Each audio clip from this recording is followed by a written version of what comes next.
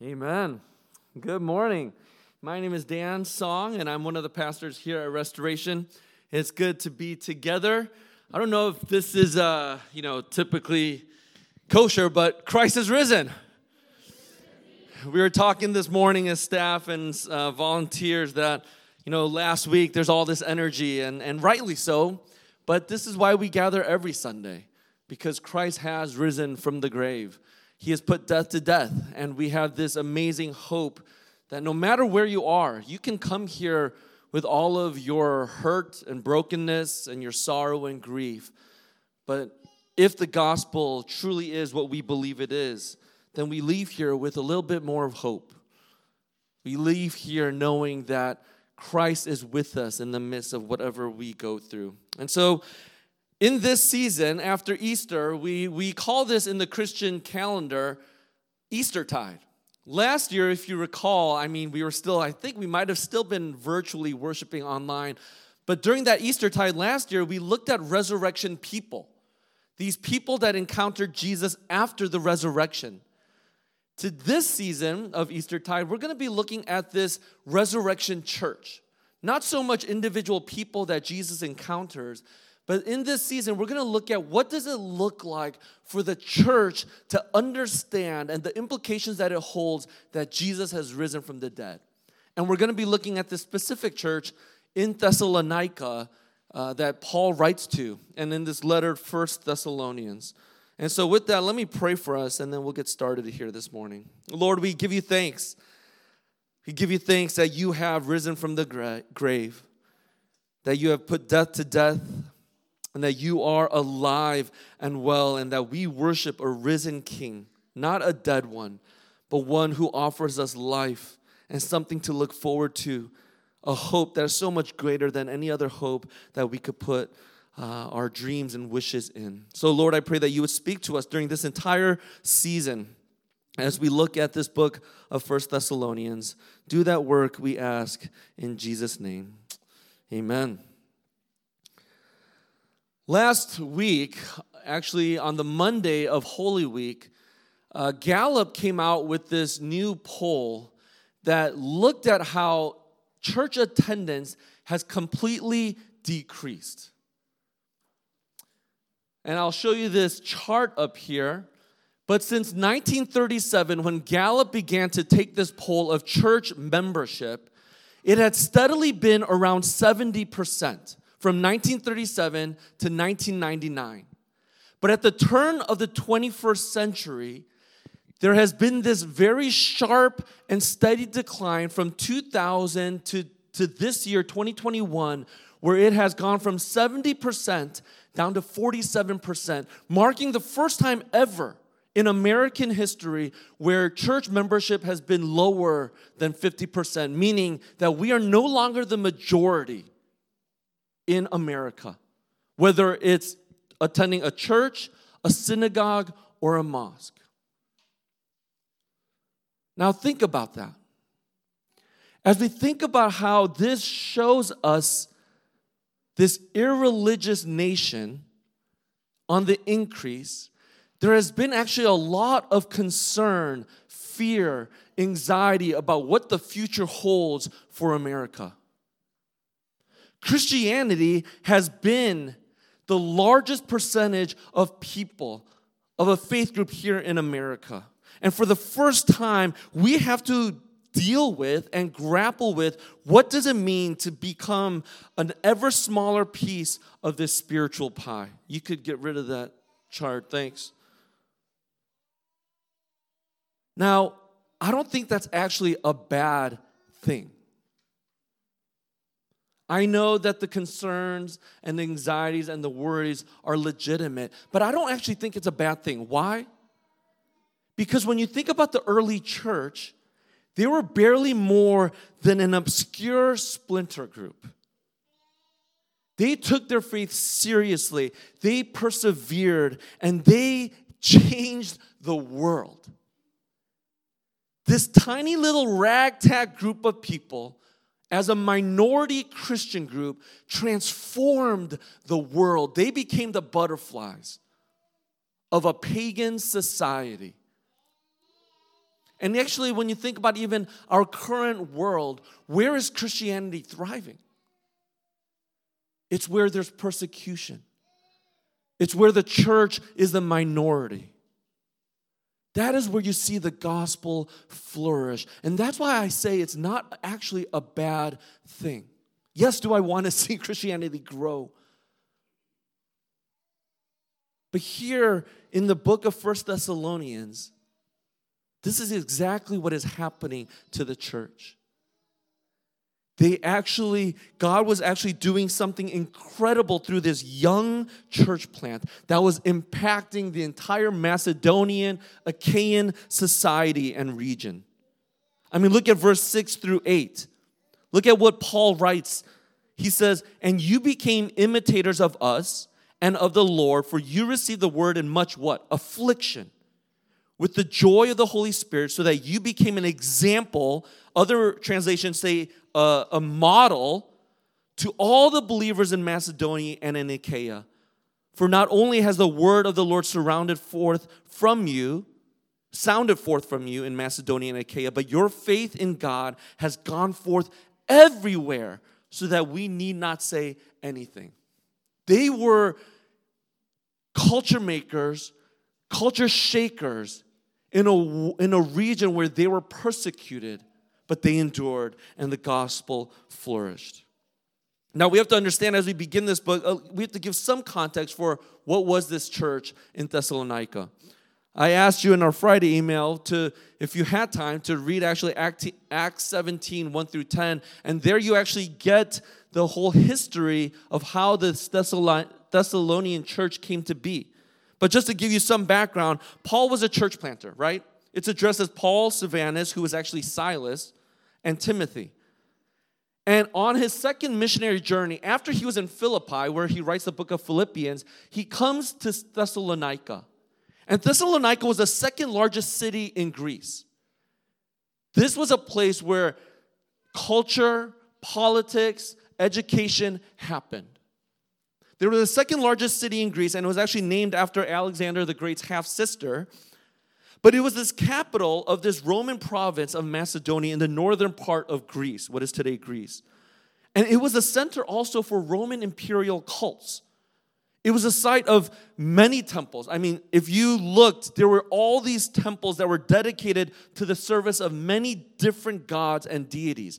Here, where in America we separate church and state, there it all came together. So if you had a work job that you needed that was due on Friday, you would go to a temple, you would worship and make offerings to this god, and then you would go back home and hope that everything worked out well. If you were sick, you would go into the temple, pray to the god of Asclepius, and then come out and hope that you would get better. All of life centered around these cults and pagan deities. So when Paul, Silas, and Timothy arrived to Thessalonica, they go and do exactly what they've always done, which is what? They go into the synagogues. And they begin to preach. And here in Acts 17, we see that they preach for 3 straight weekends in the synagogue to Jewish people, to God-fearers who weren't fully committed to the God that they worshiped, but began to worship with fellow Jews, but were Gentiles. And also prominent women that Paul talks about in Acts 17. And as he begins to tell how the Old Testament points to the Messiah, Jesus, who was risen from the dead, the church begins to be formed. But as a church is planted, guess what happens? There's a mob that wants to kill Paul. And so in the dead of night, Paul, Silas, and Timothy leave. Suddenly, probably after a few months of beginning to plant this church, they have to leave in the dead of night because of fear of what might happen to them. And what would a good pastor do who would have to leave so abruptly, concerned about all the persecution and hardships that a church was facing, a young church at that? He's worried. He wants to know, how are they doing? Are they even surviving? I've only been there a few months, and through all that persecution, are they surviving? So what does he do? In all that anxiety and worry and concern, he sends Timothy. He sends Timothy to Thessalonica to find out, are they surviving? And Timothy comes back with this glowing report. They're not surviving. They're thriving in the midst of affliction and suffering and persecution. And so Paul writes this letter back to the church of Thessalonica, giving them thanks and joy for what report he had gotten from Timothy. And so half of this letter from chapter 1 through 3 is this thanksgiving for what God is doing through this small ragtag group of people influencing the entire region of Macedonia and Achaia and elsewhere. And then in chapters 4 and 5, it's these exhortations, concerns that he had heard about addressing with the gospel of Jesus Christ. And so for the next 7 weeks, we're going to be looking at this book. But today, as we begin this introduction, I just want to talk about what it looked like to be this new community that became such an example, a model for the entire region that wasn't secular, but pagan. For us, it's secular, and I think we see these two markers that as we learn from this church, what does it look like for us as we become a minority group? And with the possibilities of experiencing maybe persecution in the future, how can we be an example, a model that can still transform the world in spite of these polls that are being taken and the realization of how our nation is becoming more secular? Two things, a 2-point sermon. First is we need to remember our identity. We need to remember identity. Look at verse 1. Paul, Silvanus, and Timothy. Now listen to how he addresses the church, their identity. To the church of the Thessalonians in God the Father and the Lord Jesus Christ. Now that's odd. He uses the word in, not a church of God the Father, not a church established in God the Father, but a church in God the Father. What Paul is reminding the church of Thessalonica and us is that our identity as the church is first and foremost as members of a new kingdom established by God. They were an outpost, a visible sign of a new kingdom.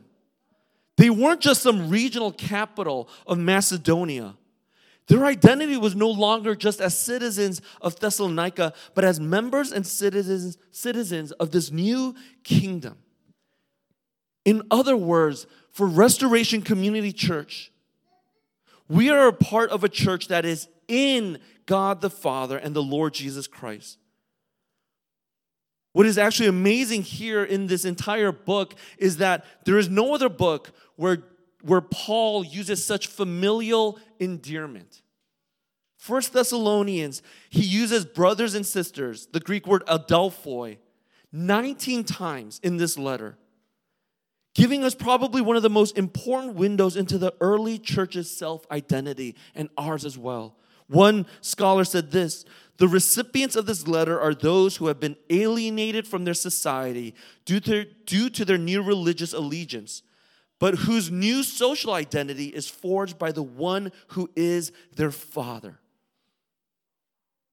This is our identity as the church. And where it's rooted is in verse 4, when Paul says, "For we know, brothers and sisters, loved by God, that He has chosen you." Think about that. Before the creation of the world, God chose us and loved us. You hear me say over and over again that even when the worst is known about you, love is still offered. And even before the beginning of this world, before this church was ever established, He chose us out of His love. Not because of your accomplishments, not because of your resume, not because of how great your family is or your work, but because He loved us. Let me ask you a question. Is this how we view our identity, that we actually belong to one another? that I actually have obligations and commitments to one another, to this family here at Rescom? Or is there a sense in which we live like much as the culture says, that I belong to myself, that I am my own, that my family is my own, that when I come in, when I turn on the TV, that I come here, hear some good things, and go back, but function individually? Or do we see that we are connected to our good Father in heaven and that we are brothers and sisters in Christ? It's such an amazing thing here. Think about this. This church was established by how? Jewish people, Gentiles, God-fearers, women, prominent, important women. Culturally very different. Religiously very different. And what unites them is that they are a family of God that are transformed. Whether it's politics, ethnicity, career, stage of life, all of their markers, identifiers are being transformed by this new kingdom of God that they belong to. And it actually gives us opportunity then to critique all the things that identify us. Whether it's your politics, whether it's your socioeconomic status. The gospel critiques and says that what actually grounds us together and brings us together is our identity in Christ. That is an amazing thing to think about, and why they actually transform an entire culture and region, because they know that they belong to God and they belong to one another.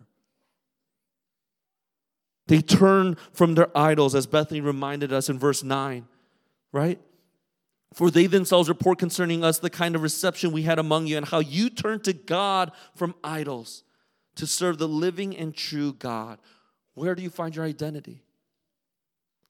They turn from the other identifiers and turn to God, who gave them their worth, and said, we belong not only to our Father, but to one another.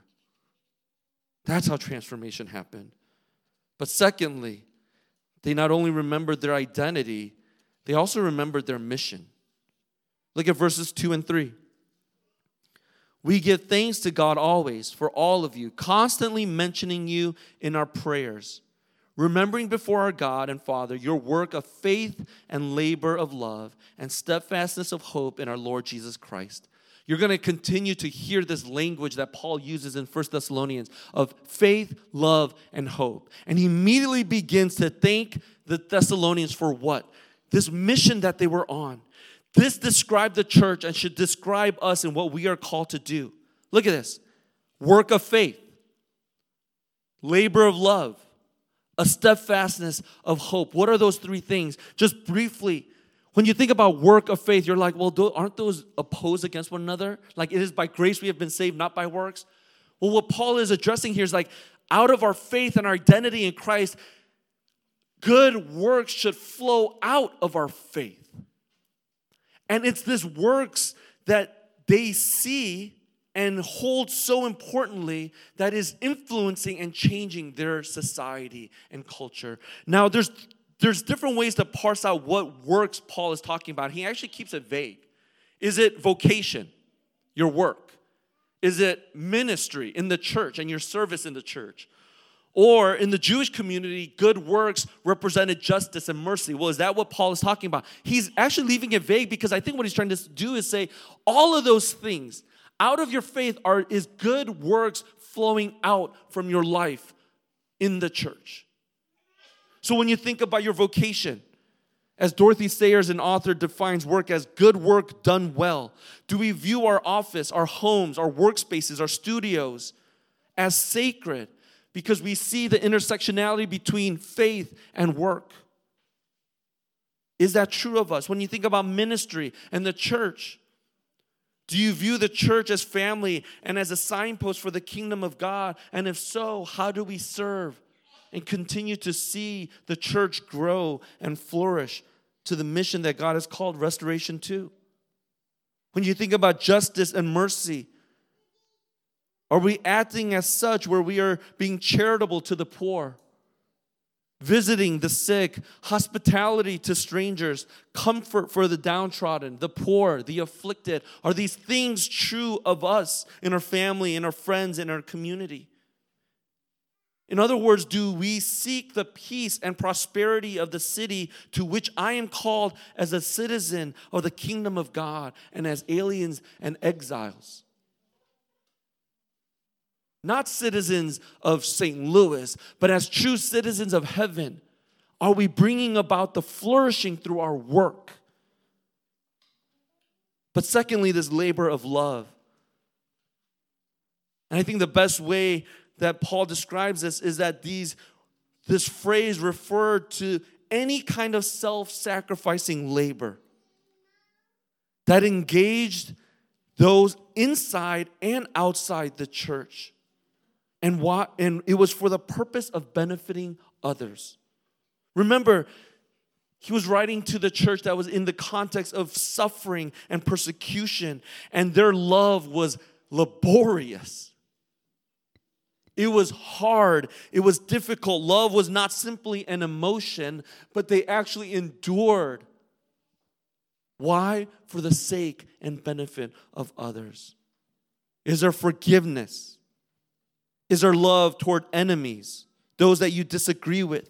Is your conduct above reproach, even when you want to get angry? There was this identifier of a labor of love that transformed the world, but also this steadfastness of hope. Other translations say endurance of hope. Paul was greatly concerned for the stability of the Thessalonian church. But the Thessalonians showed this grit, this tenacious endurance in the face of opposition and hostility. And their source of perseverance and hope was not some inner resolve, right? It wasn't like just suck it up and have personal strength, but their hope was in what? In the Lord Jesus Christ. Look at verse 10. To wait for his Son from heaven, whom he raised from the dead, Jesus who delivered us from the wrath to come. You see, the resurrection is what gave them hope. Jesus was not dead, but he was alive. And the hope that they had was not some vague expectation about a better future in your job or in a relationship or in this pandemic, but it was so much greater than that. It was rooted in the expectation of Christ's coming. This was the strong foundation that gave the Thessalonians the power to endure, to persevere, and to transform the world. Some of us on staff and my wife as well, we got our second vaccine shot on Friday. And I won't name names, but some of us really suffered yesterday.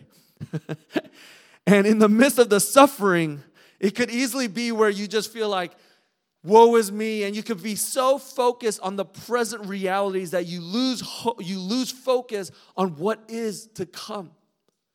That I can go into restaurants and enjoy a nice meal. I could go into your homes and visit with you, maybe with my mask on if that's what you feel better, but I want to take it off and enjoy the freedom that I have now. But so many times, we can easily be so focused on the present that we lose sight of the future that is to come. And we see that here. This was not true of the Thessalonian church. Their hope was in the fact that Jesus rose from the dead and that he was going to come back and they were going to spend the rest of the eternity as the family of God together. As I reflected on this Gallup poll that was taken that for the first time marked that the Christian faith was now a minority. David French, who's the senior editor of the Dispatch, wrote a beautiful article about what this means in light of Easter and the resurrection. And I just want to quote one thing that he said, and he said this: one can look back at the Gallup graph above and perceive a kind of institutional death in process. But the Christian faith is a resurrection faith. It is rooted in an internal reality that not even death itself can prevail against the sovereignty and love of the Creator God. In rebirth, we change, we transform. Or to put it another way, when it comes to the health and strength of the American church, Good Friday is in process. In other words, death is happening. But fear not. We know that Sunday is on its way. You see, this is truly the way Christianity and the church grows and is transformed and impacts the surrounding culture, city, and its communities. It's never top down. That's what got us in trouble. But it's rather bottom up. So, brothers and sisters in Christ, remember our identity. Pursue the mission of faith, love, and hope, and let's patiently wait with hope. Let's pray. Our Heavenly Father, we come before you and we thank you for your Son, who is not dead but alive. And though we might look at our present circumstances of our Christianity and of our faith here in America and being worried and concerned, Lord, we know that death does not have the final word. But the gospel is alive, and it can transform the community and the world as it did in Thessalonica. So, Lord, do that good work here. Lord, give us this great mission to continue to carry on. One, this of excellent work in our faith, a labor of love, and an endurance, a steadfastness of hope, so that we might slowly but surely, like the chrysalis, continue to grow and be transformed, not because of anything that we do, but because of Jesus who was raised from the dead. We pray all of these things in Jesus' name. Amen.